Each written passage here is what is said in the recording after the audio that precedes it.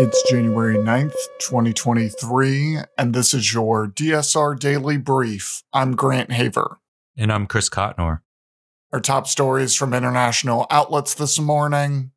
According to the BBC, nearly 90% of people in Henan, China's third most populous province, have now been infected with COVID, local health officials say.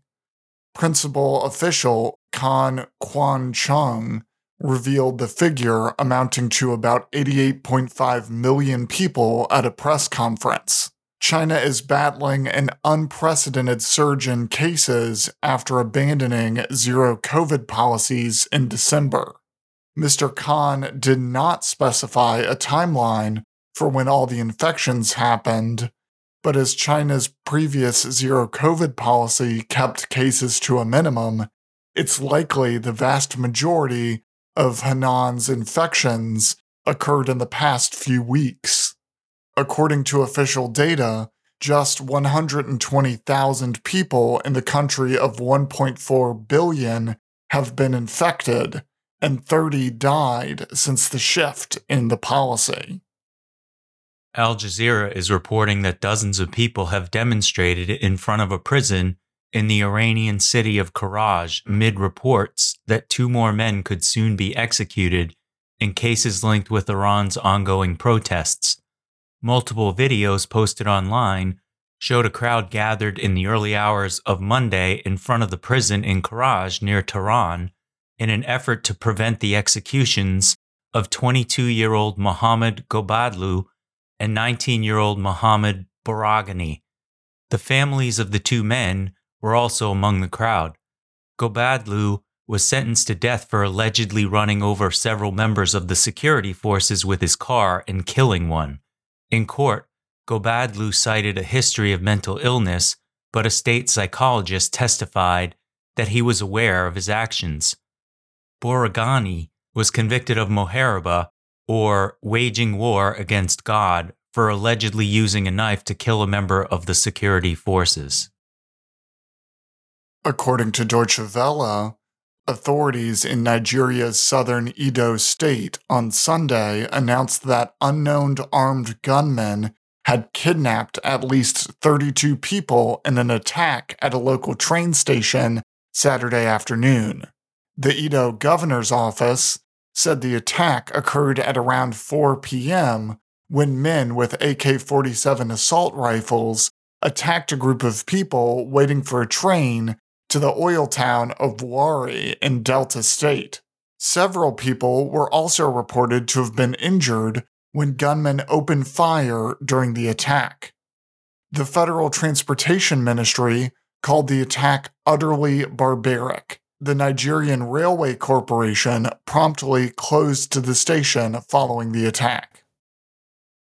The AP reports that German investigators on Monday searched 2 garages used by an Iranian man arrested on suspicion that he could be planning an attack with deadly chemicals. The 32-year-old suspect and his 25-year-old brother were detained on Saturday night following a tip from U.S. security officials.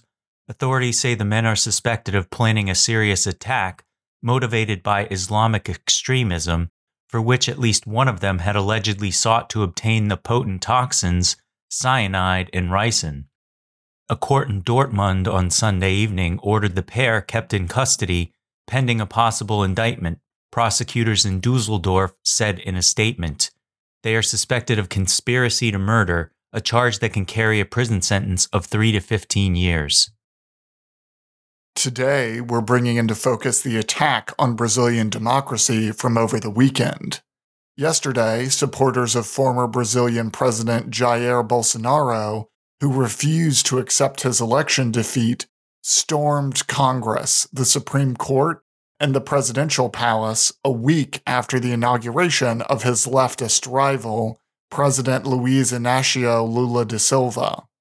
Thousands of demonstrators bypassed security barricades, climbed on roofs, smashed windows, and invaded all 3 buildings, which were believed to be largely vacant on the weekend.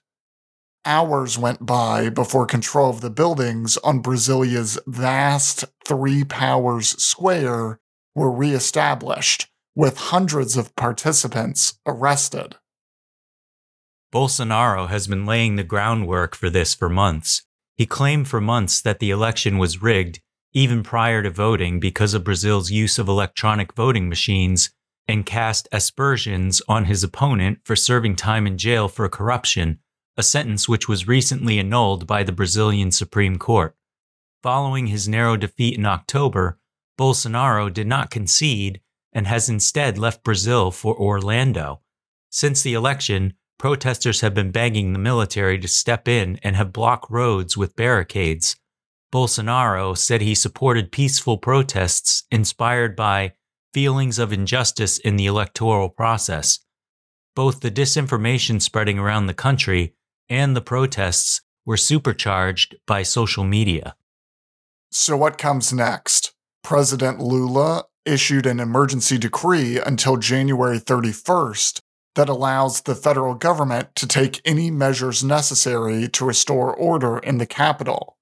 Brazilian Governor Ibanez Rocha fired the security chief of the capital, Anderson Torres, who was previously Bolsonaro's justice minister. The office of Brazil's Attorney General said it had asked the Supreme Court to issue arrest warrants for Torres and all other public officials responsible for acts and omissions that led to the unrest. Investigations are underway to see who else may be held responsible for the attack, though the hundreds arrested on Sunday will also need to be tried and found guilty. Leaders from around the world have condemned the attacks, but the question of how to support democracies abroad in the future remains open. In lighter news from the UPI, police in Saskatchewan, Canada are reminding residents not to abuse the 911 emergency line by revealing some of the most unusual calls of 2022, including calls about clogged drains and unwanted voicemails. RCMP Saskatchewan released its list of the top 10 non-emergency calls that missed the mark in 2022 by being placed to 911, including a caller who requested assistance deleting a voicemail from their phone, a caller whose bathtub drain was clogged, and a caller who used the emergency line to avoid being put on hold in a request for paperwork. Other calls included a caller that reported that their roommate had eaten their takeout order, a caller reported a hostile cat in their neighborhood, a caller reported they were out of milk, and a caller reported that swallowing a mosquito had caused them to choke and lose their dentures.